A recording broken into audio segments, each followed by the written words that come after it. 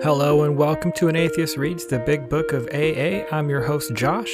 I appreciate you joining me as I explore new ways of making recovery more accessible to folks that may struggle with the God aspects of some recovery programs. All are welcome here. The primary purpose of this podcast is to read from the Big Book through the eyes of an atheist and try to make sense of all the God stuff that's in there. Along the way, I hope to hear and share the stories of others while learning other ways of keeping sober. Hopefully, this results in others learning as well. Today's episode is going to be all about the chapter, We Agnostics.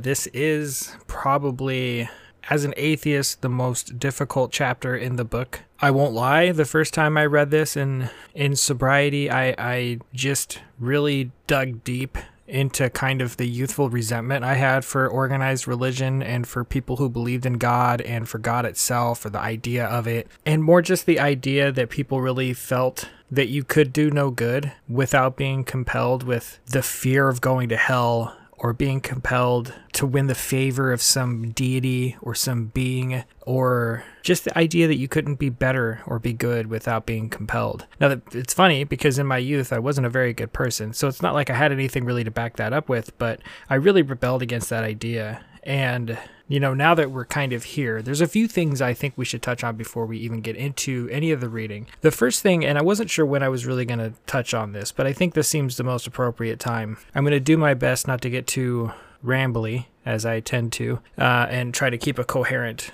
framework for my thoughts here.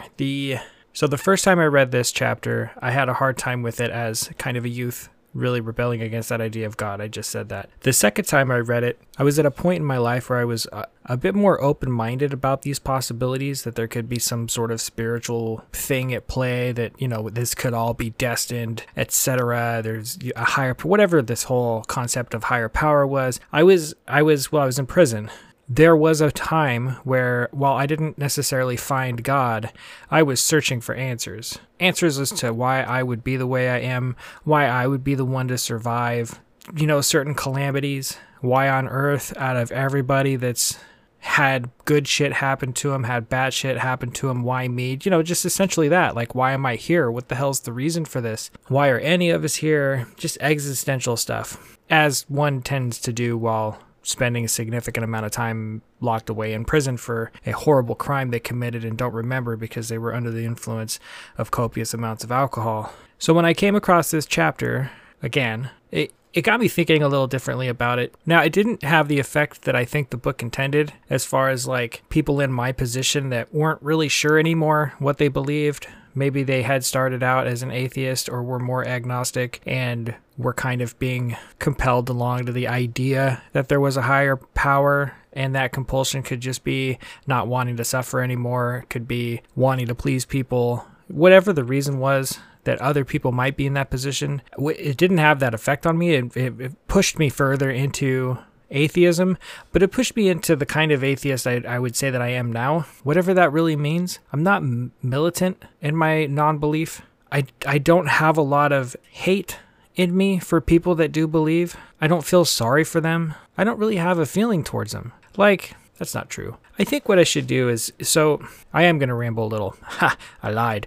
I'm going to tell a story, and this story is going to be actually a time in my youth that I think about a lot now. And at least not necessarily think about, like, I don't think about it every day, but I do think about it when it comes into terms with how I view others who are religious and how I view other texts that might be religious or come from a religious place, and how I'm able to look at this book and find answers I need out of it, even though it comes from a religious home. So when I was 18, just before I went into prison, I had this urge while I was drunk to steal a bunch of money from a place I worked at. And it was more like out of protest, which doesn't absolve the fact that I stole a bunch of money from my place of employment. But it did.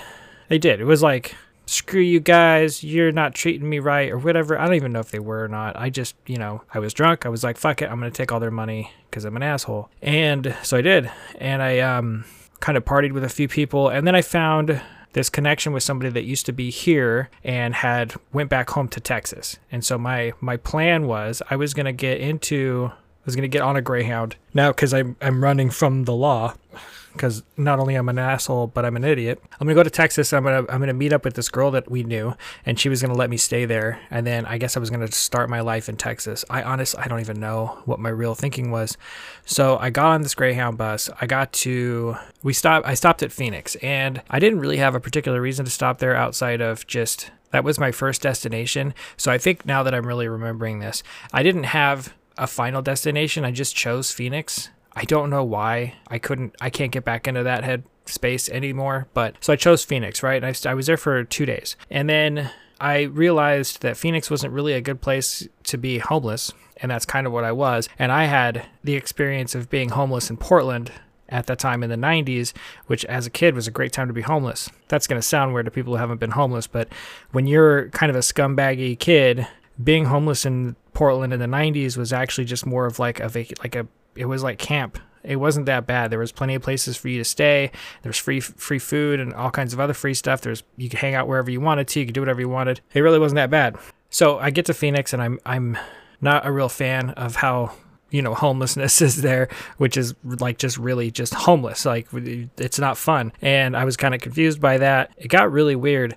At one point I got lost. But so I got connected with my friend who told me about the girl that went back to Texas, and I called her, and she's like, yeah, you can come hang out and stay there, and as long as you get a job, my mom's fine with it. So I got onto a Greyhound and I went to Texas. When I got there, suddenly she wasn't answering her phone. And this was back in the day when people didn't have cell phones, and if you weren't at a landline, you weren't getting contacted. So I called and called. Finally, the mom's like, I don't really know what she told you, but she's ran away.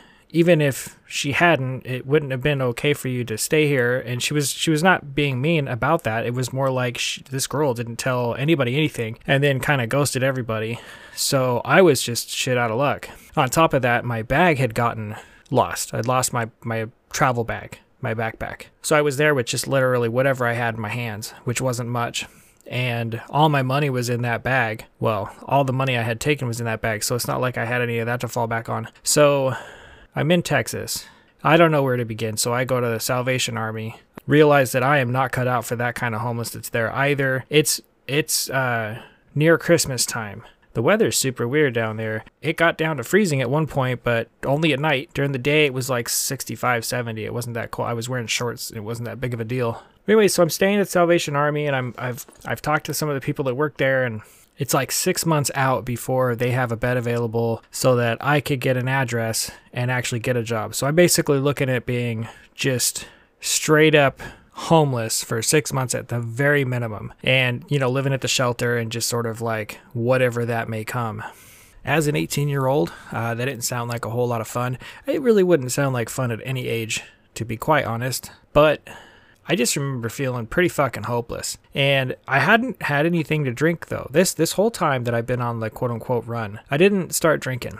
It's a very weird, like clear-headed time of my life where previously in all other instances I would have gotten completely hammered, but I think I was just scared enough of being in a completely unknown place and being completely alone that I didn't feel like I could drink safely. I don't know what the reason was, but it just didn't cross my mind. Part of it also was if I was under the influence that they wouldn't let me into the shelter, so maybe that also had something to do with it. Not that I've ever really had consideration for responsibilities in other instances of my drinking, but regardless, I wasn't drinking.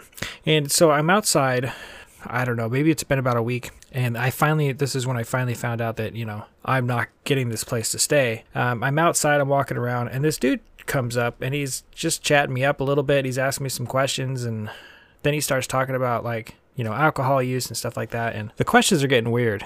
They're not getting so weird that I'm like out of there. They're just getting weird in that I'm now curious as to who this is and why they're asking so many questions. We go back and forth a little bit, and he's like, hey, so my name is blah, blah, blah. I really wish I could remember this guy's name. He was actually really cool. And I work for this ministry. It's a church kind of situation. He's like, I think we could help you out. And I'm like, well, how exactly could you help me? He's like, well, we can set you up with a place. It's shared living.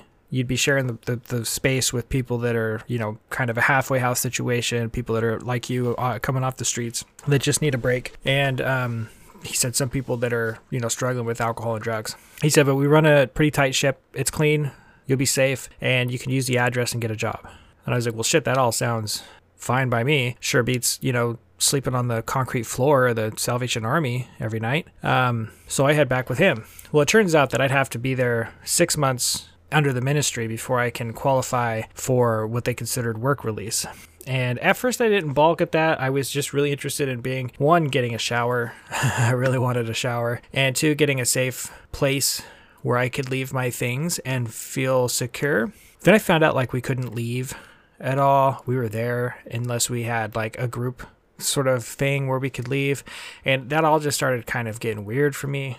The first person I meet while I'm there is like talking in tongues, which I had never really heard in real life, but I've heard of. And I had always thought that talking in tongues was blasphemous unless somebody was translating. Well, this guy's doing he's like doing his press work. Like he's ironing his clothes and he's like shamalama or whatever it is that, you know, those folks think is real. And so, you know, I found that to be pretty confusing and interesting. But anyway, so I'm there a couple days, and the first few days, they just sort of let me do my own thing. And then the like third or fourth day, like it's on. Like I'm now a part of the whole situation. And part of that is at 4:30 we get woken up. At 5 o'clock we go down and we pray. And then at 6 o'clock we have Bible study. And then at 7 o'clock we eat breakfast. And then at 8 o'clock we have our chores. And then at 9 o'clock we do some kind of Bible study. And on and on and on. We prayed 3 times throughout the day. It was just constant indoctrination, and it just was not something I was going to be able to cope with. Like I can ride along with just about anything for a good amount of time. You know, I can tolerate and adapt to just about anything if necessary. And I kind of was trying to do that just because I was really looking at that 6 months like, okay, I was under the impression in my head that this is the only thing I had. It's this or Salvation Army, or I figure out how to walk, you know, all the way to my home, which was, you know, 2,000 miles. So that wasn't something I was going to do. So I did my best to kind of play along and do the thing. So we get to what had to be the weirdest church service I've ever attended. And, you know, being non-religious doesn't mean I was never in any kind of thing like this. Like I'd done Awanas and stuff like that as a kid. I had gone to church services. But this was one of those Baptist church services where people are running up and down the aisleways, and, you know, there's ladies up at the front that are talking in tongues, and like there's, you know, the fire and brimstone shit, and people are getting possessed by the Holy Ghost and whatever the fuck else was going on. And I was just completely like, my jaw was essentially to the floor. I was so confused. It's funny because I remember the pastor though. The pastor was pretty cool. He talked really reasonably. He was talking about being like true to yourself, being true to the message, et cetera, right? And he was giving these people a hard time that were talking in tongues, like saying like, you know, you can talk in tongues, but that doesn't mean that you're talking the language of the Lord, and like just really just throwing shade on them. And while, again, like this was one of my very first instances, and the reason why all this is relevant is coming soon. But so this is one of my first instances where I start feeling like I can understand these messages without needing to believe in God. Like what this guy was saying was stuff that anybody should really be able to hear whether they believe or not. You know, it was things like just be kind to people. Be kind to your neighbor. Be kind because you want to be kind. Don't be kind because you're scared of the repercussions. Do the right thing because you know that's the right thing to do. And, you know, we can get into the whole philosophical social construct of what morality really means and what is good and all that if you really want. I think we can all kind of agree on a very basic concept of don't be unnecessarily rude to somebody because you're having a bad day. Don't hit people. Don't fucking steal shit. You know, things like that are obvious, right? To most people, and they should be. But throughout your day, honestly, if you took a look how many times you may have done something that you probably could have avoided doing that was maybe a little harmful to somebody else.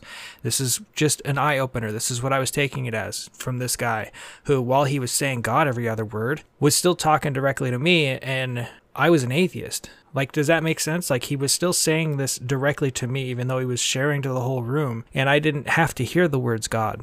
They weren't hurting my ears. You know what I mean? I wasn't leaving the message on the floor because there was an aspect of it that I didn't appreciate or agree with. I wasn't rebelling against the whole concept of religion to the point to where I was closed off to the fact that there are people out there that while they believe a religion or a God or whatever that I disagree with are still of an altruistic, you know, sort of nature that they just want to do good. So that was the first kind of instance of this, hearing it from this pastor. And it came at a good point, right? It didn't go on to really do a lot of good then, but it has since.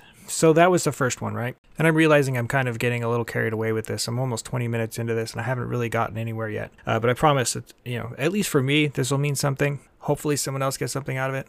So the second thing that happened, I decide I'm going to leave. I can't handle the schedule, the rigid nature of everything. I can't handle the kind of like half and half some people are doing. Like one guy came in who was just kicking heroin and he's like, I'm going to be out in a couple days once I figure out where they have their money. Shit like that. I was like, this is just too much fucking chaos, but also too many rules, which is funny where I would end up in a year and a half after that, but it was just too much. So I decided I'm going to leave. They haven't found my luggage, which is just a fucking bummer. Regardless, I'm going to leave. Now, the problem is I don't have any money.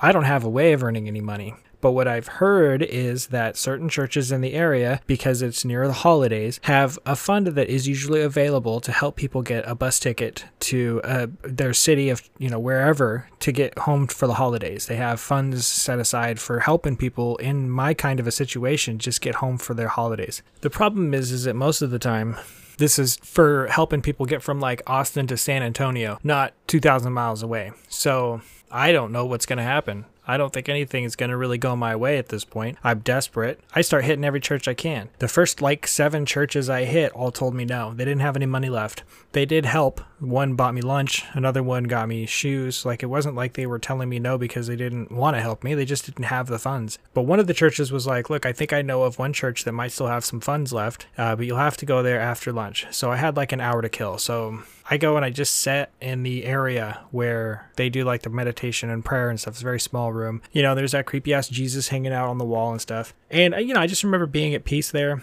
And I just remember telling myself, look, whatever happens next, we're not going to give up. I'm giving myself a pep talk. And again, I haven't drank at all this whole time, which again is very strange for me. But I just remember feeling, desperate, just completely without hope. I also felt like this wasn't going to be the end of the road. I didn't feel, it was a very strange place to be, is all I can really say. I wasn't destitute in that this was the end of the road. I was going to kill myself or anything like that. I wasn't really depressed, but I wasn't really feeling great. It just was, I was tired, man, is the best way to describe it. So I go and I talk to the pastor who's now here. He's left and come back. And the pastor's asking me these questions and I tell him everything. I'm completely honest. Oh, yeah, I forgot. In the middle of this, I went to the police station because I was so desperate to get back that I was like, fuck it. If I go to the cops, they'll arrest me and I'll, do time, but I'll at least get extradited back to Oregon. And I go and I call the cops and they're like, there's no record of anything having happened. There's no warrant out for your arrest. And I was thinking, God damn it. They didn't put a warrant out for me. Son of a bitch. And yeah, so maybe that was one of the few times in my life where I was real sad that I wasn't, that I couldn't get arrested. I guess it happens. So anyways, I get the pastor's attention. We talk. I tell him exactly what's going on, that I'm struggling, and that, I tell him also about the experience that I had at the church, and that, at this point I just want to get home so I could try to kind of set things right and do my best. At the time I felt that this wasn't a line. And I'm sure that he could tell the same thing. He felt that same thing. To me, that's how I felt. I would do anything to get back. And I won't lie, I prayed. I don't know what I prayed to or what I prayed for or, exactly. But if you've drank like I have, you've probably, even as an atheist, may have dropped a prayer or two. Just because, fuck it, it couldn't hurt, right? It can't hurt. So yeah, there was a small moment in that little pew area where I prayed to just whatever. Hey, fucking universe, get me home. And I'll make this shit right. And the pastor, man, gave me out of his own money. He pulled a checkbook out of his own pocket. It had his name on it. It wasn't the church's checkbook. He pulls his checkbook out. He calls Greyhound. He finds out how much a bus ticket's going to be to get me home. He writes a check for that amount. He has a confirmation number he writes at the bottom of the check, so I can't use that check for anything else. And out of his own money, it was $122. And he just gave some fucking dirty ass gothy kid $120 to get home for the holidays. He didn't force God on me. He didn't even bring it up. Just a dude doing something nice. So that's time number 2, right? Where I'm maybe I need to rethink my hate for folks like this. Redirect it. So I get on the bus, right? And we're heading back. And in my head, I'm telling myself, yeah, man, I'm going to get home. Things are going to be different. I'm going to get my shit together. I'm going to really try. I'm going to finish high school, blah, blah, blah. I get on the bus. I don't have any money. I don't have any food. There's this family that's on the bus. They notice this. It's just Portuguese family. Or no, not Portuguese, excuse me. It's a South American family. They're not speaking Spanish, but they are. I can kind of understand a little bit of it. I used to know a little bit of Spanish from high school. So at that time, it was still fairly, really fresh. And I could kind of understand it, but it sounded like somebody talking real rural, hardcore, trailer park Southern, you know, where it's like if they go a little too fast, then it's just gibberish. That's kind of how it was with their Spanish. So I knew they weren't from Mexico, but they were from South America of some kind. Anyways, it seemed like a really nice family. I'm sitting next to the guy's daughter. I tried talking to her. It really didn't work out. She didn't speak any English. Well, he saw that I wasn't eating or I didn't have any food. He chatted me up a little bit. I told him, yeah, I was heading back to Portland, but I didn't have any food. This was a 2.5 day bus trip. Like, it's going to be a long trip, man. I'm going to be real hungry when I get there. And I didn't ask him for anything. I wasn't begging people for anything. I was just like, I'm just determined to make it there. Every time we stopped, I just went in and drank as much water as I could. And he just gives me $20 and he's like, go get some food. And I'm fucking confused by that because I don't know why he would trust me with money. Like, he doesn't know me. So I go in and it's like McDonald's or whatever. I get like a couple cheap items. I come back and he like gets genuinely upset with me because I didn't buy a meal and I didn't get something to drink. And I just got like $2 worth of stuff and gave him back the change. And so he gives me his drink and then some snacks and stuff just to make sure that I'm fed. Him and his family just wanted to make sure I'm fed. You know, I could tell by their garb, not their clothes, but like, you know, the lady had a rosary and he had a cross and his daughter had a cross that, you know, they were obviously religious. Like, but again, there was no mention of that in the good deeds they did. Like, he just wanted to do something. He just wanted to make sure I was fed, man. Like, there was no requirement there. So that was time number 3. You know, I make it home. I go on and I do my scumbaggy shit and I end up in prison and, you know, didn't do anything with all this kindness that people gave me. So while that didn't really serve me in the moment, it didn't end up ultimately changing me at the time. That shaped very heavily the kind of person I am today. This is the sort of stuff I thought about as I got sober, even this last time, where there are no rules to kindness. Like, if you're being kind just for the sake of doing good, right, then there's nothing wrong with that. If you happen to have a religion that maybe calls upon you to do this stuff, that doesn't detract the kindness that's being done. If there are other people in that religion that choose to do shitty things and hide behind that, that's a whole other story and that's different. And I think the reason why this is relevant to this chapter is, yes, before this, when I was younger and I was reading this stuff, I was very hateful and harmful to the idea of Christianity and religion and organized religion, and even coming out of prison and getting back into recovery and really getting into like doing like atheist meetings and agnostic meetings, like being in there, like I would like throw the atheism at people, you know? If you were a worshiper and you got me into a conversation, I'm going to do my best at that time to tell you why it is that God's fake, why I'm better than you, because I don't need God to do good. I just choose to, which obviously, while maybe it doesn't detract from the good I'm doing, diminishes, the good inside me, dims that light quite a bit. If like all I can think about doing is shitting on other people's belief systems, why was that even important to me? I can't really tell you.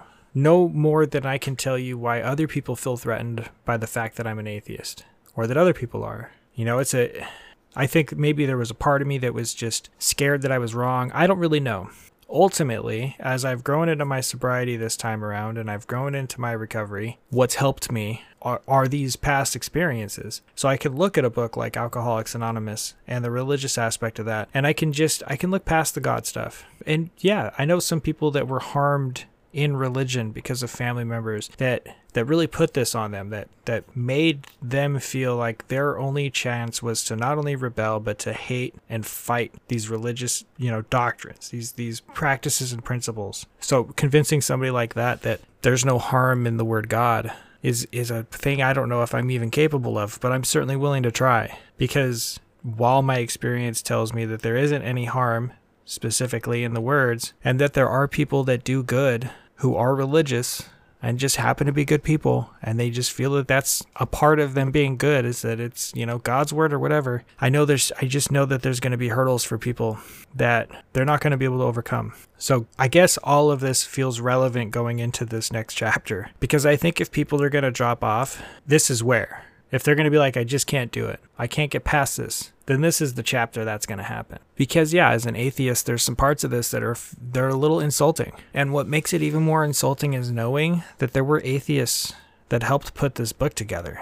This was a collective effort. This whole book was a bunch of people that came together to write it. It wasn't just Bill Wilson and it wasn't just Robert Smith. They didn't just sit down and write this thing and be like, cool guys, fucking do the thing. No, they wrote the book, they passed it around, and some people gave them notes, some people wrote their own chapters, some people said, you need to fix this stuff or we're going to make a committee and fix it for you. And those two people ended up being atheists. One of them, Hank Parkhurst, basically put his foot down. Was like, this isn't going to go any further if you're not going to allow me to put or change the wording to power greater than yourself or God as you understand it. So, kind of learning a little bit about that history and then going into this chapter with everything I've kind of already explained. Like, if you're going into this chapter and you have any real hateful disregard for religion, this is going to be a tough one. It really is.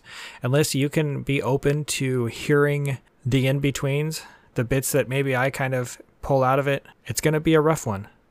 I don't know if the story that I told about my own experience is going to be helpful to folks going into it, but it was for me. Like, those experiences helped me be able to at least hear this stuff, even if I didn't agree with it. So that's where this very, very lengthy opening really comes in play. I just hope that others can experience what comes next, I guess, in the framework that, it's a little insultive. It's a little condescending. It's a little annoying, and it makes it seem like they just plain don't understand atheists in general, even though they had some on the crew that put this book together.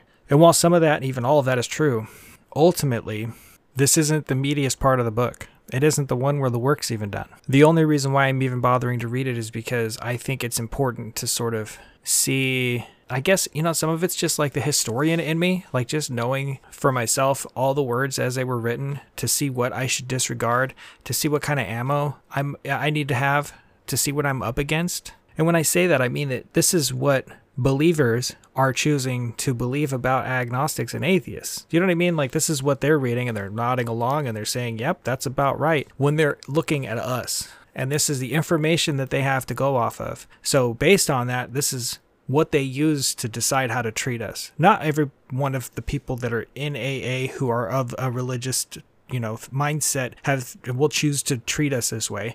But a lot of the times when there is kind of that weird, like, and if you've been in enough meetings, you know what I mean, that kind of weird, like, if you announce that you're an atheist, there's like shares in the group, in the room, that start being directed at you. Suddenly everybody's super religious that day. Maybe they start talking about their God experience when they never really do before that or after that. They're a little extra Jesus heavy, and maybe they're looking at you a little more than they have before.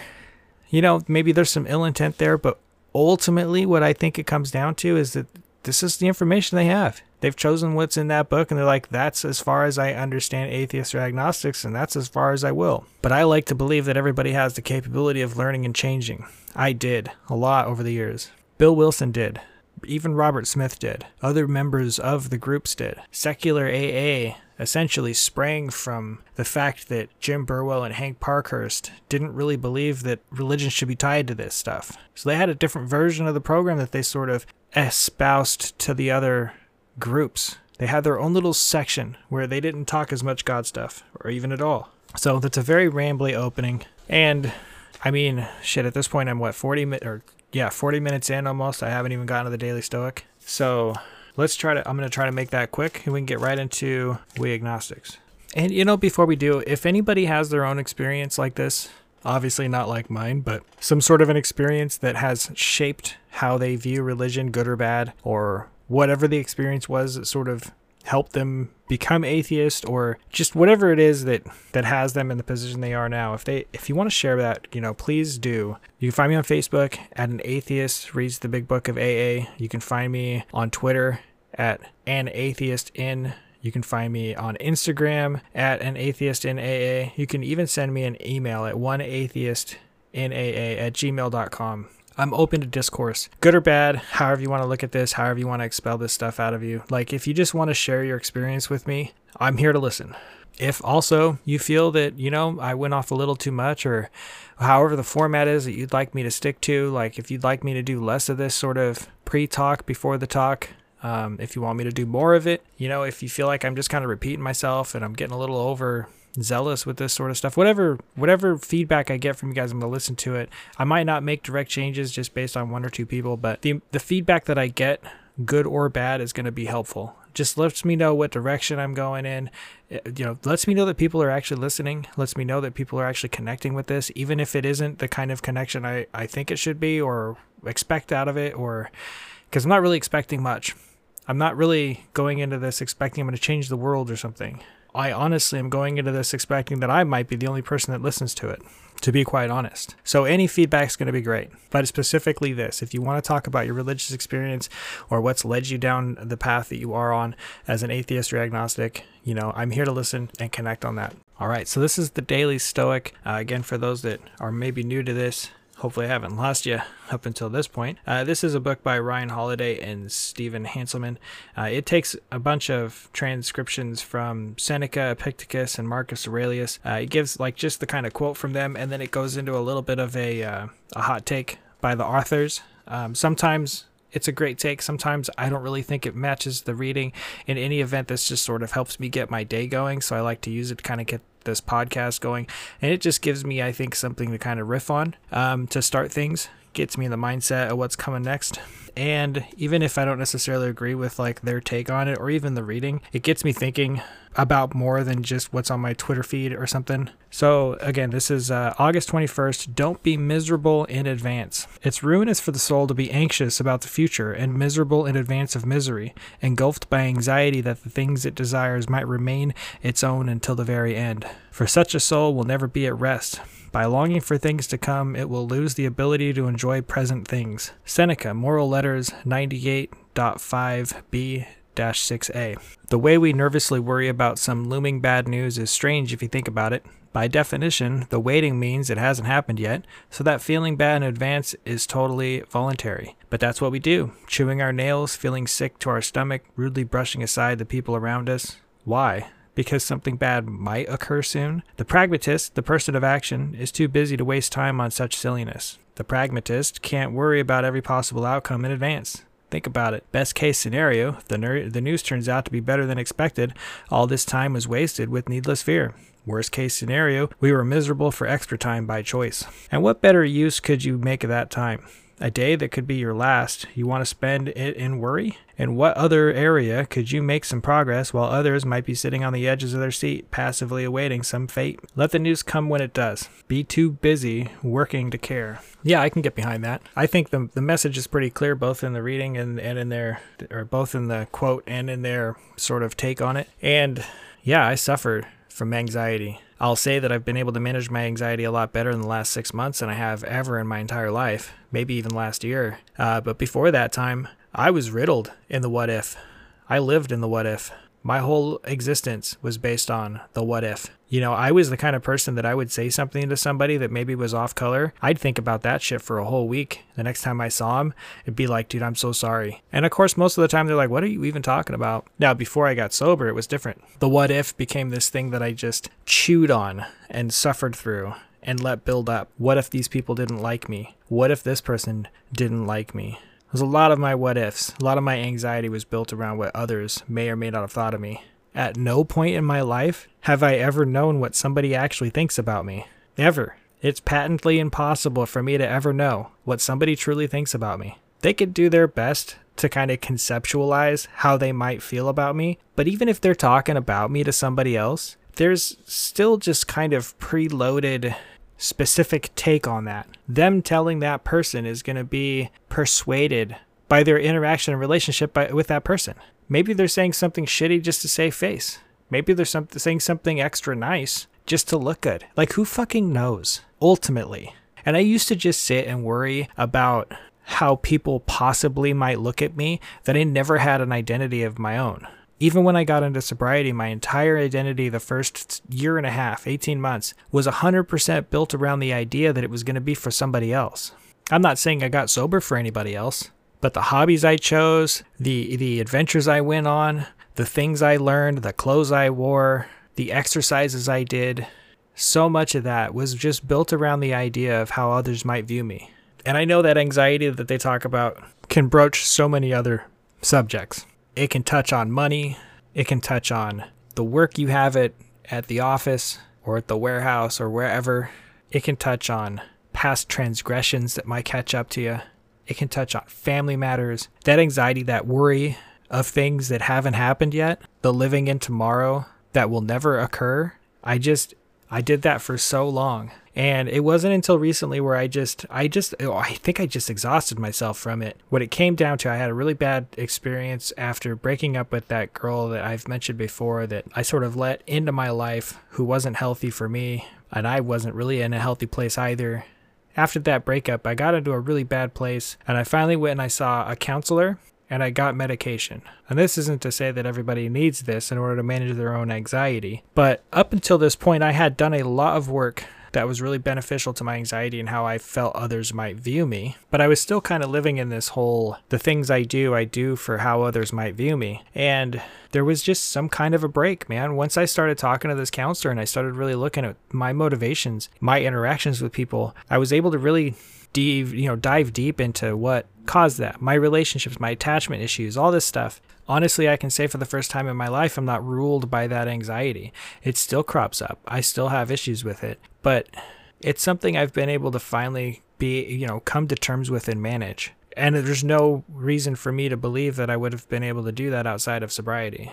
And it wasn't immediate. It wasn't like the second I quit drinking, all this shit got easy. It took a long time for me to actually make any real headway on this stuff. And I put myself into some very uncomfortable situations in order to overcome a lot of this. I did a lot of very social things that I really didn't want to do in order to kind of learn how to overcome the kind of anxiety that I have, the social anxiety that I have. So yeah, now I live in this moment of I've never been right about all of the future tripping I've done. I've never been right. I've been close. And like it said, yeah, and when I was right and it was something miserable, I was just miserable for extra time. And if I was wrong, then it was time wasted, exactly as it said, because the result turned out better than I expected or completely different than I expected. And all that time I had spent worrying about it, I could have been doing something else. All right, so I think I've definitely, wasted enough time with this. So we might end up having to split this one in half just because I yapped for so much. We'll see what I can do with it. This is We Agnostics, Chapter 4 of the Big Books of Alcoholics Anonymous. In the preceding chapters, you have learned something of alcoholism. We hope we have made clear the distinction between the alcoholic and the non-alcoholic. If, when you honestly want to, you find you cannot quit entirely, or if, when drinking, you have little control over the amount you take, you are probably an alcoholic. If that be the case, you may be suffering from an illness which only a spiritual experience will conquer. Now, for the sake of some brevity and the fact that I have kind of gone over and over a lot of the things that may be contained in this, as far as obviously a spiritual experience isn't necessary. Sometimes a psychic one is, obviously enough for people, some sort of psychic change, a light switch moment. So I won't get too deep into most of this stuff, but I'm not also going to just sit and read this because that might get it's just boring. So that being said, it's about to get real good. To one who feels he is an atheist or agnostic, such an experience seems impossible. But to continue as he is means disaster, especially if he is an alcoholic of the hopeless variety. To be doomed to an alcoholic death or to live on in a spiritual basis are not always easy alternatives to face. So basically, the book's outlining the idea that if you can't give up the fact you're an atheist or an agnostic, then you're doomed to live an alcoholic life, which obviously isn't really the case. It just isn't. But it isn't so difficult. About half our original fellowship were exactly that type. At first, some of us tried to avoid the issue, hoping against hope we were not true alcoholics. But after a while, we had to face the fact that we must find a spiritual basis of life or else. Perhaps it is going to be that way with you. But cheer up. Something like half of us thought we were atheists or agnostics. Our experience shows that you need not be disconcerted. And this is where I say this is sort of an insultive section of the book. It's not embracing the idea that we're an atheist or agnostic and we can make this work for us. It's coming from a place of, well, you just think you are. Clearly you just haven't given this enough thought. And if you want to stay sober and be relieved of the feeling of doom, then you better find some sort of spirituality, because otherwise you're gonna die. Like, that's kind of how this comes across to me. The first few times I read this, that's definitely how it came across. There's a few things to take into consideration. This is coming from people from a place of desperation where they felt that this was the missing component to staying sober for life after having completely ruined, irrecoverably ruined every aspect of their life previously. This seemed to be the only missing part. And when they say there were, half the members thought they were atheist or agnostic, they just hadn't learned their lesson yet, there were some that remained. If a mere code of morals or better philosophy of life were sufficient to overcome alcoholism, many of us would have recovered long ago. And see, now I think this is really where they're coming from. They don't want to believe that others can figure this shit out without God, because then it puts into question their own beliefs. It shouldn't, honestly. But, think about it. If you've spent your whole life, or finally come to the point to where you feel like God could relieve you of this thing that's been killing you, and someone else comes along and gets the same results without God, that's going to make you question this huge event. And that makes sense on why they might kind of rebel against that. I just think we've come, to a place in our civilization where we understand that my belief doesn't affect yours. But we found that such codes and philosophies did not save us, no matter how much we tried. We could wish to be moral, we could wish to be philosophically comforted. In fact, we could will these things with all our might, but the needed power wasn't there. Our human resources, as marshaled by the will, were not sufficient. They failed utterly. Lack of power, that was our dilemma. We had to find a power by which we could live, and it had to be a power greater than ourselves. Obviously. But where and how were we to find this power? So this comes from, and I think this is all bore out of the idea that up until this point, it was considered a weakness of will, a human character flaw that one was probably born with, I guess, that made them incapable of quitting drinking. There was some sort of character flaw, and the only way to prove that that character flaw could be overcome is through a higher power, a God. Going to people and saying, well, God has helped me overcome this. In this time period, specifically, that didn't make you weak. It made you strong, right? But again, at the same time, if an atheist came along and said, well, I got the same thing as you from quitting and reading the book, that's just challenging their experience. And yeah, it sucks, man, that some people might look at it that way. But I'll be honest, once you get into AA, if you choose that this is your path, you're going to start looking at other recovery programs kind of the same way. You're going to start becoming a little defensive of AA. Maybe. I am. Not all the time, but if I see other people questioning the validity of AA and how it works, I'm like, you're going to do harm to all these other people that are in AA. You're going to make them drink. That's not how it works. That's just kind of where my mind first goes. I don't say anything. I don't just start running around causing arguments with people because they're suddenly questioning AA and they don't have nice things to say. But that experience definitely brings to light the idea that, yeah, I can see where these other people are coming from. I can see their motivation. This isn't a matter of them forcing me to be religious in context. It's a matter of them protecting their belief or feeling like they have to, feeling attacked. Whether we're attacking or not, whether an atheist in the group is an attack or not, people get defensive, man. People get defensive about some weird shit. People get defensive at the store because you cut in line. Of course, they're going to become defensive if they think that your lack of God in your recovery is somehow a reflection on them being weak because they need one. Anyways, well, that's exactly what this book is about. Its main object is to enable you find a power greater than yourself, which will solve your problem. That means we've written a book which we believe to be spiritual as well as moral. And it means, of course, that we are going to talk about God. Here, difficulty arises with agnostics. Many times we talk to a new man and watch his hope rise as we discuss his alcoholic problems and explain our fellowship. But his face falls when we speak of spiritual matters, especially when we mention God, for we have reopened a subject which our man thought he had neatly evaded or entirely ignored. And that is the purpose of my podcast, is to tell you that you can entirely ignore it. You just can. And for any and all that are listening to this that are of a religious mind, you can believe in something too. It's fine. You can also have your higher power. Both seem to work equally as well. We know how he feels.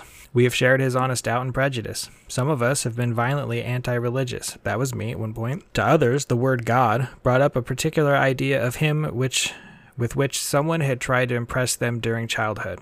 Perhaps we rejected this particular conception because it seemed inadequate. With that rejection, we imagined we had abandoned the God idea entirely. We were bothered with the thought that faith and dependence upon a power beyond ourselves was somewhat weak, even cowardly. We looked upon this world of warring individuals, warring theological systems, and inexplicable calamity with deep skepticism. We looked askance at many individuals who claimed to be godly. How could a supreme being have anything to do with it all?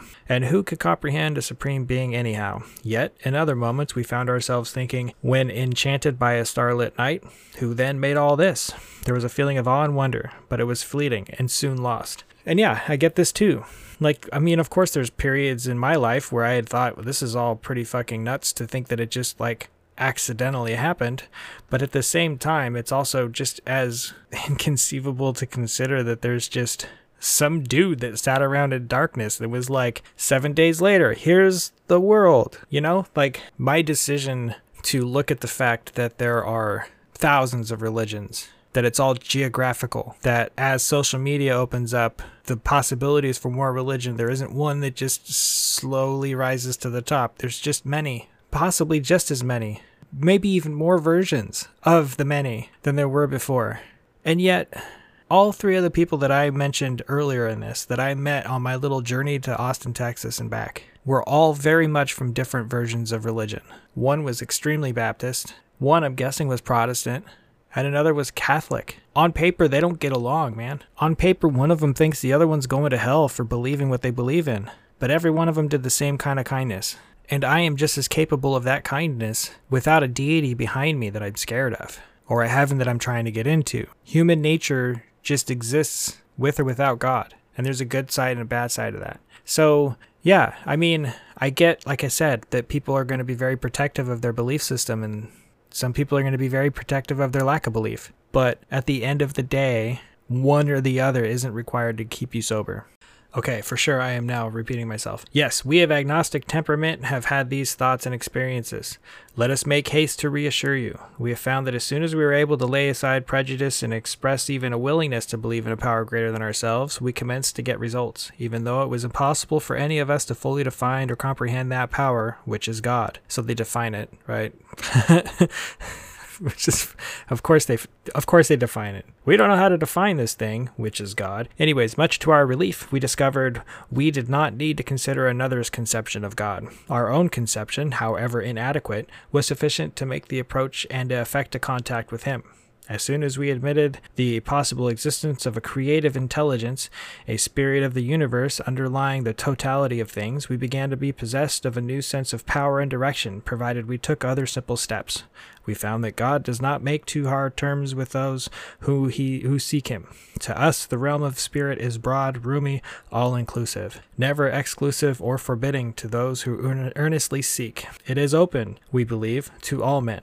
So, yeah, I have an issue with this paragraph. This whole idea of it's, the realm of God is open as long as you seek it, but if you don't, you're fucked. Like, you might as well just give up. If you don't believe, then you can't be invited to our club. That takes me back to like a younger man's version of how I looked at this. So are you saying that just before the Bible was written, anybody else up until that point was going straight to fucking hell? Like, what version of this do we actually go along with? Like, how deeply do we look at this, like, seek out God thing? The ultimate thing I've taken away from all this is you have to have the ability to let go of, and the reason why that reading was very important, I think, to this section, you have to let go of that anxiety. I know it seems like I'm being insultive to simplify like the entire existence of a higher power to fucking anxiety, but that's honestly a lot of what it is. Holding on to these preconceived ideals inside ourselves that drive us to drink all comes down to the idea of letting go. If you can just let go, and the concept of that can be fucking terrifying. But if you can just allow things to be, allow them to exist, not attach yourself to all these things, negative or positive. You have so much control over your life. I have so much control over my life. I choose to attach myself to things. Some things become, they grow on me over time, and they become something that feels like it's even more of an attachment than I have control over. The relationships I have with people, the relationship I have with sobriety. But I choose that attachment because over time I have learned to just sort of be. I can give over decision making to this program. Not 100%. Sometimes I still feel like I have the best idea in mind of how things should go. But again, I've come to really just understand if I follow the simple rules, things progressively get better, and I don't drink. So no, I don't believe that this is a higher power. I just believe that I can give over those things that drove me to drink to this program, to the people in it, to the people that came before me. And that's not me like giving up responsibility. I still have to deal with everything, but I give over that attachment to it. And I don't expect to philosophically explain what that actually means to people. all I can really explain is that it is very possible to learn how to surrender in this program as a non-believer and not have it be any kind of a spiritual experience. And you can use a different word than surrender. I've chosen that word because, man, I'm a fucking hardhead. I'm stubborn. And sometimes I just have to kind of give up on knowing or the feeling that I know everything. And again, if this is stuff that, like, if you're struggling with it and this is just getting harder for you to understand and you're like, fuck you, dude, it's not that easy, send me a line, man. Send me an email, oneatheistinaa@gmail.com. Hit me up on Facebook, and Atheist Reads the Big Book of AA, Twitter, oneatheistin. Like, come find me. We can have a discussion about it. I can see if I can help make this make a little bit more sense than I am right now. Because right now I just feel like maybe I'm getting a little too wordy about this. I'm never going to finish this reading at this point. Like, it's never going to end. I'm just going to keep talking. When, therefore, we speak to you of God, we mean your own conception of God. This applies, too, to other spiritual experiences which you find in this book. Do not let any prejudice you may have against spiritual terms deter you from honestly asking yourself what they mean to you. This part I do agree with. Definitely explore this stuff. Don't be scared to think about it. You could end up ultimately feeling that you do have a belief in God or a higher power. Fucking, so what? Like, that's a thing that can happen. Don't be scared of that either. If it brings you peace and comfort in your life, explore it. If it makes you a little happier as an atheist, explore it. If it means that you can eventually respect other people that are in religion, fucking explore it. At the start, this was all we needed to commence spiritual growth, to affect our first conscious relation with God as we understood Him. Afterward, we found ourselves expecting many things, which then seemed entirely out of reach. That was growth, but if we wished to grow, we had to begin somewhere. So we used our own conception, however limited it was. We needed to ask ourselves but one short question. Do I now believe, or am I willing to believe, that there is a power greater than myself? And the question I would ask you, are you willing to accept the possibility that other people have come up with a blueprint for a way of life that can increase the quality of your life? Can you at least come to terms with the possibility that that's a real thing? As soon as a man can say that he does believe or is willing to believe, we emphatically assure him that he is on his way. It has been repeatedly proven among us that upon this simple cornerstone, a wonderfully effective spiritual structure can be built. Now, it's at this general point that people in the program are like, just choose good orderly direction, group of drunks. Look at a doorknob and say, that's my higher power. Use the group as your higher power. And that one kind of resonates a little bit more with me. I've definitely learned that if I reach out to help and guidance, my results tend to be a little bit better. Even if I don't follow their guidance, the fact that I've reached out and talked it through and had that conversation with somebody else and gotten it off my chest, and I'm not alone, and it's not somebody that's my friend, so they're not going to gaslight me or feel me, just like try to be nice to me. They're going to tell me like it is. Like that all comes from this program, and the idea that as long as I believe the very basic concept that me doing that will help, that it usually does. That was great news to us, for we had assumed we could not make use of spiritual principles unless we accepted many things on faith which seemed difficult to believe. When people presented us with spiritual approaches, how frequently did we say, I wish I had what that man has.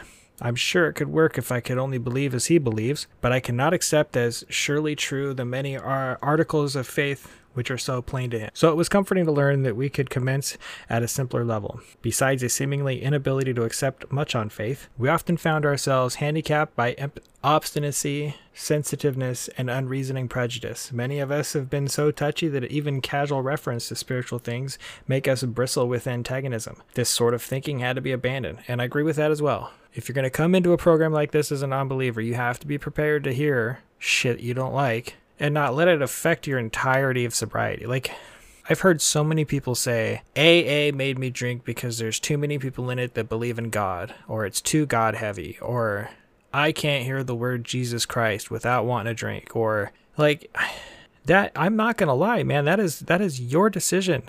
That nobody can make you do shit. And words don't have that effect on anybody. And this is coming from somebody who spent time in prison, where saying the word punk could get you hospitalized. Just calling somebody a bitch could get you stabbed. Words are just words, man. They don't have any power. So hearing somebody say, it took Jesus Christ for me to get sober, shouldn't be enough to make somebody go out and drink. And I see a lot of people say, well, AA is bullshit because I drank after hearing somebody talk about God in a meeting. I'm sorry. That's all on you. I am not an anomaly. My willingness to sit in a meeting, even when people are talking about God, and remain sober, doesn't make me one of a kind fucking being. I'm not plenty of us out there. If God is that hard to hear, then that's something you need to work on. But it's not the fault of the speaker. Though some of us resisted, we found no great difficulty in casting aside such feelings. Faced with alcoholic destruction, we soon became as open-minded on spiritual matters as we had tried to be on other questions. In this respect, alcohol was a great persuader. It finally beat us into a state of reasonableness. Sometimes this was a tedious process. We hope no one else will be prejudiced for as long as some of us were. The reader may still ask why he should believe in a power greater than himself. We think there are good reasons. Let us have a look at them. The practical individual of today is a stickler for facts and results. Nevertheless, the 20th century readily accepts theories of all kinds, provided they are firmly grounded in fact. We have numerous theories, for example, about electricity. Everybody believes them without a murmur of doubt. Why this ready acceptance? Simply because it is impossible to explain what to see, feel, direct, and use without a reasonable assumption as a starting point. I mean, I knew they were going to okay, yeah, they're going to go the whole electricity route, but this is where my sort of free thinking comes in. If there are people out there, and there are still civilizations, that if you showed them electricity, they're going to think it's a spiritual power, then that sort of more proves that things we don't understand will become explained to me. That doesn't help me think that there's spiritual shit out there. Electricity is not a phantom. It's not misunderstood and just a thing of the cosmos that occurs and we just accept it. There's fucking reason for it. It's been heavily explained and heavily explored, and there's huge amounts of education surrounding its workings. So whole career is built around electricity. Everybody nowadays believes in sources of assumptions for which there is good evidence, but no perfect visual proof. And does not science demonstrate that visual proof is the weakest proof? It is being constantly revealed as mankind studies the material world that outward appearances are not inward reality at all. To illustrate, the prosaic steel girder is a mass of electrons whirling around each other at incredible speed. These tiny bodies are governed by precise laws, and these laws hold true throughout the material world. Science tells us so. We have no reason to doubt it. When, however, the perfectly logical assumption is suggested that underneath the material world and life as we see it, there is an all-powerful guiding creative intelligence, right there our perverse streak comes to the surface and we laboriously set out to convince ourselves it isn't so. I don't have to laboriously convince myself of anything. Just to be clear. We read wordy books and indulge in windy arguments, thinking we believe this universe needs no God to explain it. Were our contentions true, it would follow that life originated out of nothing, means nothing, and proceeds nowhere. So, yeah, ultimately, I don't need to know the answers to those things for me to believe that there is no God to explain those things. I don't need to know how electricity works to understand that there is scientific methods to how electricity works. Instead of regarding ourselves as intelligent agents, spearheads of God's ever-advancing creation, we agnostics and atheists chose to believe that our human intelligence was the last word, the alpha and the omega, the beginning and the end of all. Rather vain of us, wasn't it? I love that the author is talking as if they're representatory of all agnostics and atheists. We who have traveled this dubious path beg you to lay aside prejudice, even against organized religion. I do agree with that. I don't think it does us any good to be at war with organized religion. There's all kinds of problems with organized religion, of course. There's all kinds of problems with all kinds of stuff. You know what I mean? Like, if you want to choose religion as the reason you drink, go ahead. That's fine. I can't stop you. But if you're going to choose that, I got a list of shit that you can also choose. And it doesn't have to be organized religion. Either way, it's a matter of convenience at that point. At least that's how I look at it. I can't get over that these other people believe shit that I don't think is true. I better go drink. Anyways, we have learned that whatever the human frailties of various faiths may be, those faiths have given purpose and direction to millions. That I also agree with. There's some people that just have chosen this and that's their thing and that's what they believe. And yeah, maybe I do think it's stupid on some level and in some cases harmful. But me railing against that and causing myself to have a negative life experience doesn't stop them from believing that. Me running around telling people they're stupid for believing in God doesn't stop them from believing in God. It just makes me an asshole. People of faith have a logical idea of what life is all about. Actually, we used to have no reasonable conception whatever. We used to amuse ourselves by cynically dissecting spiritual beliefs and practices when we might have observed that many spiritually minded persons of all races, colors, and creeds were demonstrating a degree of stability, happiness, and usefulness which we should have sought ourselves. And that I'll agree with as well. The reason why I prefer AA is because the fellowship that they have is kind of modeled around similar fellowships that are of a religious nature.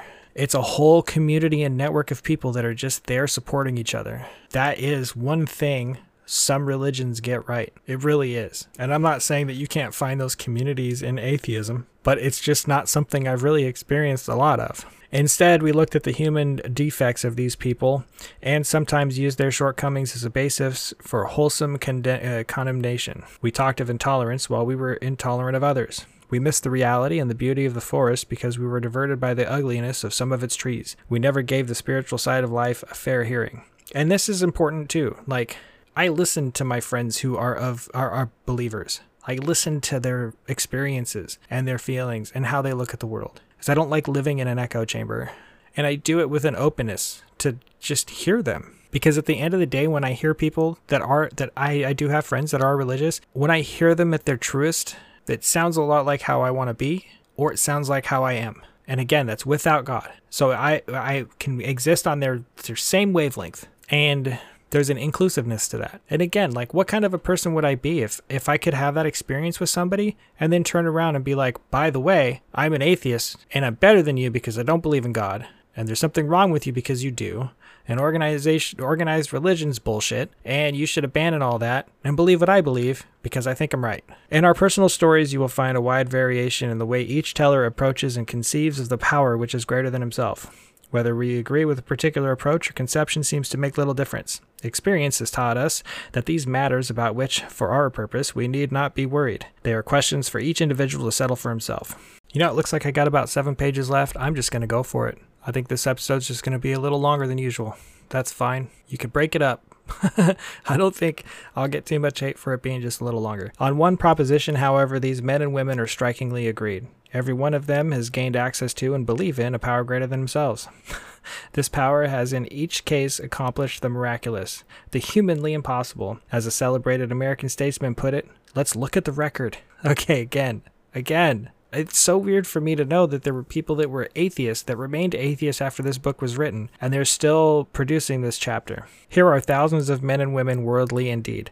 They flatly declare that since they have come to believe in a power greater than themselves, to take a certain attitude towards that power, and to do certain simple things. There has been a revolutionary change in their way of living and thinking. In the face of collapse and despair, in the face of the total failure of their human resources, they found that a new power, peace, happiness, and sense of direction flowed into them. This happened soon after they wholeheartedly met a few simple requirements. 1. Confused and baffled by the seeming futility of existence, they show the underlying reasons why they were making heavy going of life. Leaving aside the drink question, they tell why living was so unsatisfactory. They show how the change came over them. When many hundreds of people are able to say that the consciousness of the presence of God is today the most important fact of their lives, they present a powerful reason why one should have faith. I mean, maybe, but like the pragmatist in me is looking at that as just words on a piece of paper. Yeah, seeing and hearing a shit ton of people say like the Lord's Prayer is powerful. Hearing a shit ton of people at a ministry concert is powerful, all chanting the lyrics. Like it doesn't, that power of unison doesn't come from a spiritual nature. It's just there is a power, a giant mob of people sharing an experience, repeating words of a similar nature, being present for something magnificent, even if it's just people saying they're sober. There's no God there. It's just a very interesting aspect of human nature. Not much different than the idea that if you smile, you'll make somebody else smile because it's psychologically contagious. Anyways, this world of ours has made more material progress in the last century than it in all the millenniums which went before. Almost everyone knows the reason. Students of ancient history tell us that the intellect of men in those days was equal to the best of today. Yet, in ancient times, material progress was painfully slow. The spirit of modern scientific inquiry, research, and invention was almost unknown. In the realm of material, men's minds were fettered by superstition, tradition, and all sorts of fixed ideas. Some of the contemporaries of Columbus thought a round earth preposterous. Others came near putting Galileo to death for his astronomical heresies. They're talking about people of the church who were doing this. So, yeah, what they're trying to say is religion was the reason why we were held back So I could get some hatred for religion from some folks. And I think they just kind of missed that whole point when they were writing that out. They were like, this is proof that God is great. And it's like, no, this is proof that religion can really set folks back millennia if given the opportunity. We asked ourselves this: are not some of us just as biased and unreasonable about the realm of the spirit as we were the ancients about the realm of the material? Even in the present century, American newspapers were afraid to print on account of the Wright brothers' first successful flight at Kitty Hawk. Had not all efforts of flight failed before? Did not Professor Langley's flying machine go to the bottom of the Potomac River? Was it not true that the best mathematical minds had proved man could never fly? Had not people said God had reserved this privilege to the birds? Only 30 years later, the conquest of air was almost an old story and airplane travel was in full swing. So basically, science was like, God said we can't do this, we're going to do it anyway. And it's weird that they're using this as an example of why we should be open to the concept of God. Just gonna throw that out there. But in most fields, our generation has witnessed complete liberation in thinking. Show any longshoreman a Sunday supplement describing a proposal to explore the moon by means of a rocket, he will say, I bet they do it, maybe not so long either. Is not our age characterized by the ease with which we discard old ideas for new? By the complete readiness we throw away the theory or gadget which does not work for something new which does? I mean, yeah, we all do that with cell phones. But I am going to just point out that they mentioned, telling somebody that we're going to send a rocket to the moon. They're like, yeah, I bet we do.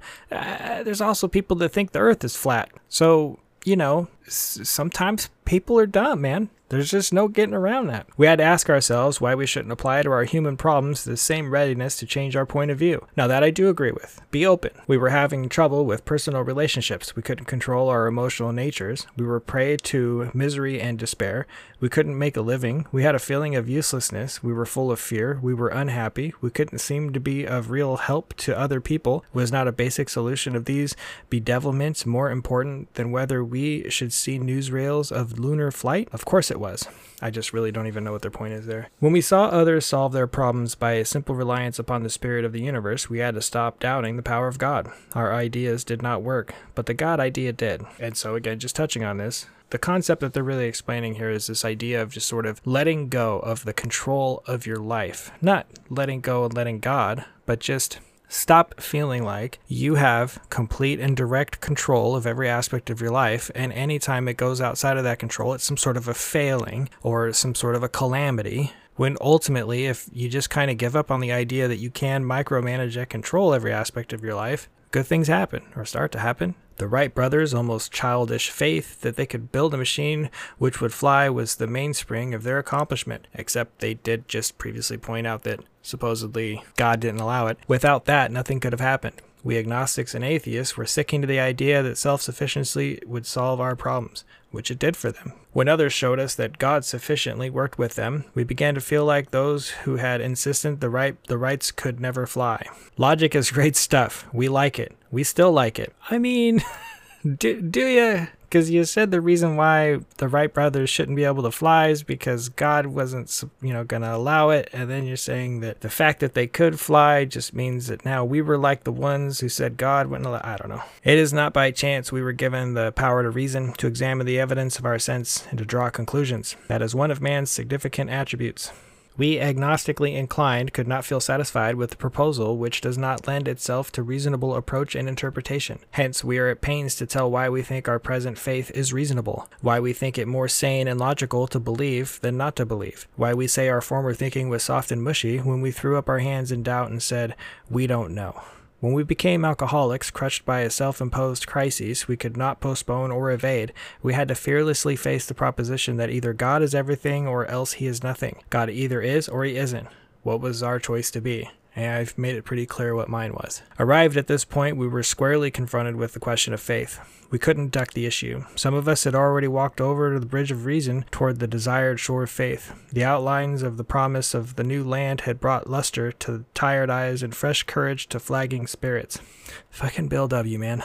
Friendly hands had stretched out in welcome. We were grateful that reason had brought us so far, but somehow we couldn't quite step ashore. Perhaps we had been leaning too heavily on reason that last minute, and we did not like to lose our support. So that word faith, man. I mean, faith is a very, like I said before, a very powerful thing. And that's kind of, I think, what they were meaning with, like, we have faith in electricity working. I don't need to know everything about electricity to know that when I plug a thing in, it should turn on and do a thing it's designed to do. I have faith in all the little bits of things working in there. It doesn't mean it's supernatural. It just means that I don't need to understand it. That's kind of how I view this program. I don't have a degree to be able to dissect everything about this program. I don't have the kind of degree to dissect why it is that a group of people on a Zoom call can't say a bunch of words in unison that they can say in the same room together. What I know is that when we're in a room together and we say those words and they're in unison, there's a power to it. And when we try to do it on a Zoom call, it's a fucking god-awful mess. That connectivity that exists when we're in person, to me, I guess, is sort of like the closest I come to a spiritual sense of faith in how this program works. That was natural, but let us think a little more closely. Without knowing it, had we not been brought to where we stood by a certain kind of faith?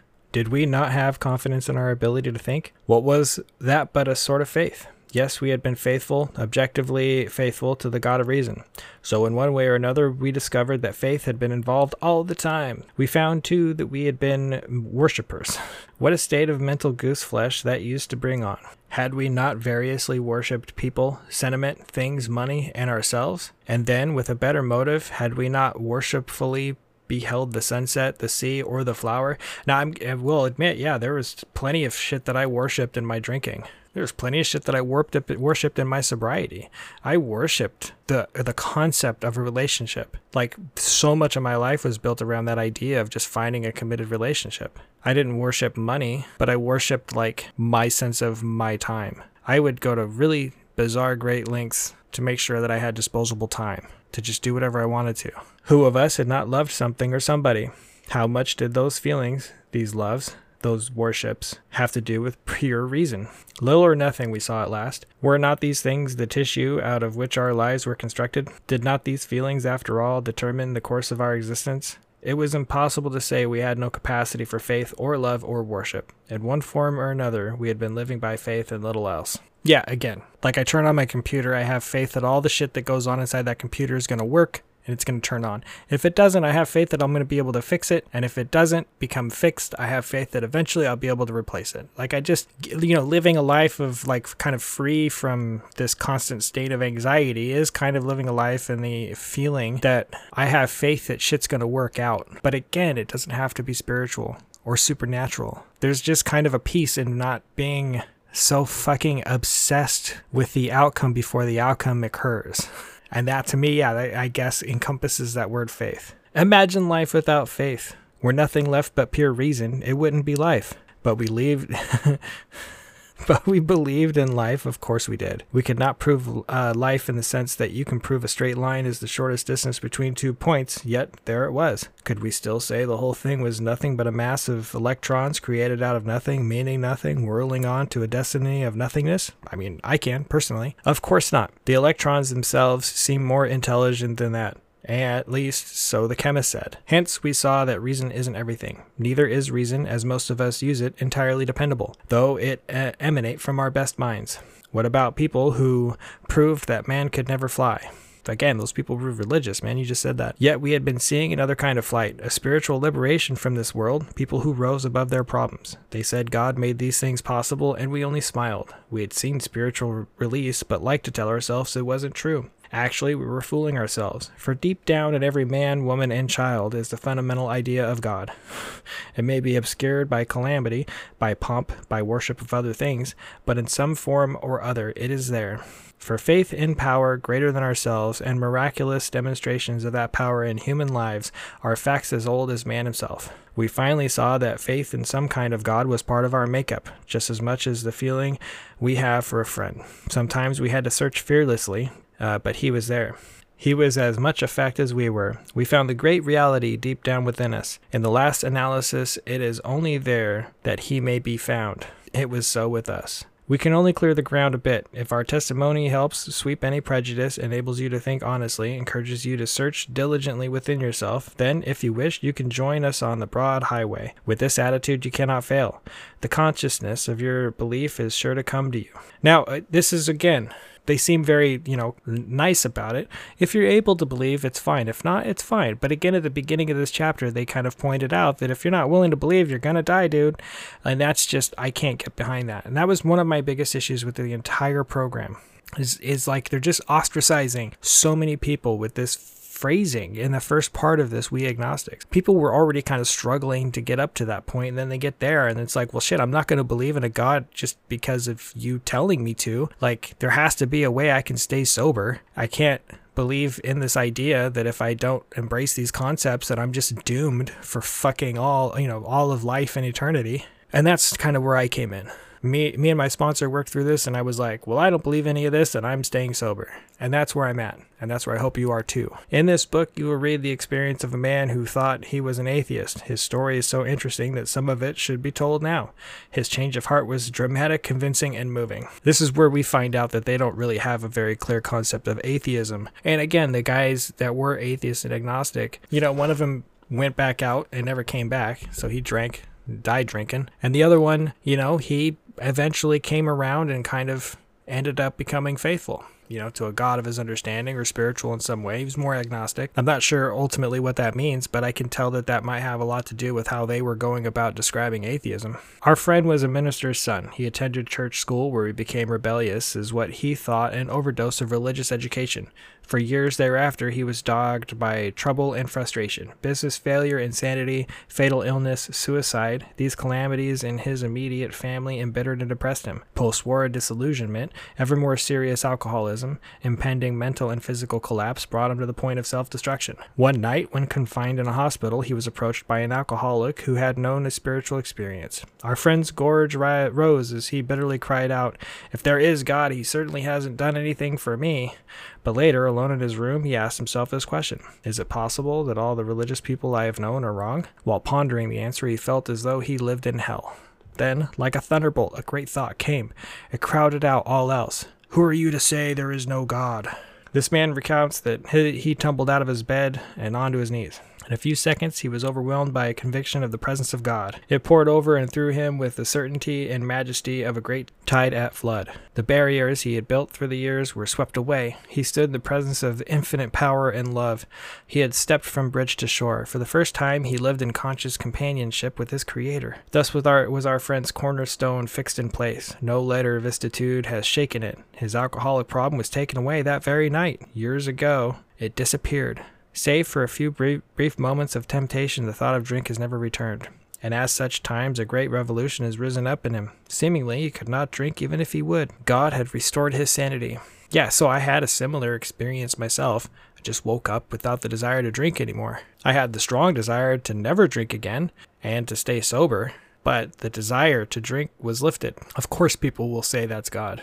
But what this book is doing and doing unintentionally is, while it's not only potentially harming atheists and agnostics who are true atheists and agnostics, it's harming people that are believers, that don't have this white light, massive God experience, and therefore think that their sobriety isn't valid. They're not there yet. They haven't hit that bottom. God didn't strike them like a thunderbolt and knock them out of bed, so they must not be ready. What is this but a miracle of healing? Yet its elements are simple.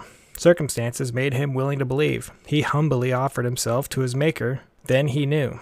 Even so has God restored us all to our right minds. To this man the revelation was sudden. Some of us grow and do more slowly. But he has come to all who have honestly sought him. When we draw near to him, he discloses himself to us. So yeah, okay. Basically, overall, if we choose to remain godless heathens, then God's never going to invade our life. And it just so happens that if you follow the principles of this program without a God, you get the same results. So knowing that, the best course of action for me is to continue to do what's been working for me, to be open to the idea that while it doesn't work for me, that other versions of this work for other people, and that, when this was written in like 1930 something, that maybe they didn't have a clear conception of what atheism and agnosticism really was.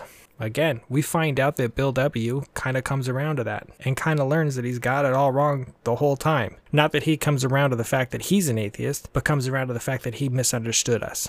Up until that point, I hope there's people that are still around after having read that. I hope I was able to make that a little bit more digestible. If not, if you're still struggling, if you're like, this program just isn't for me, reach out to me.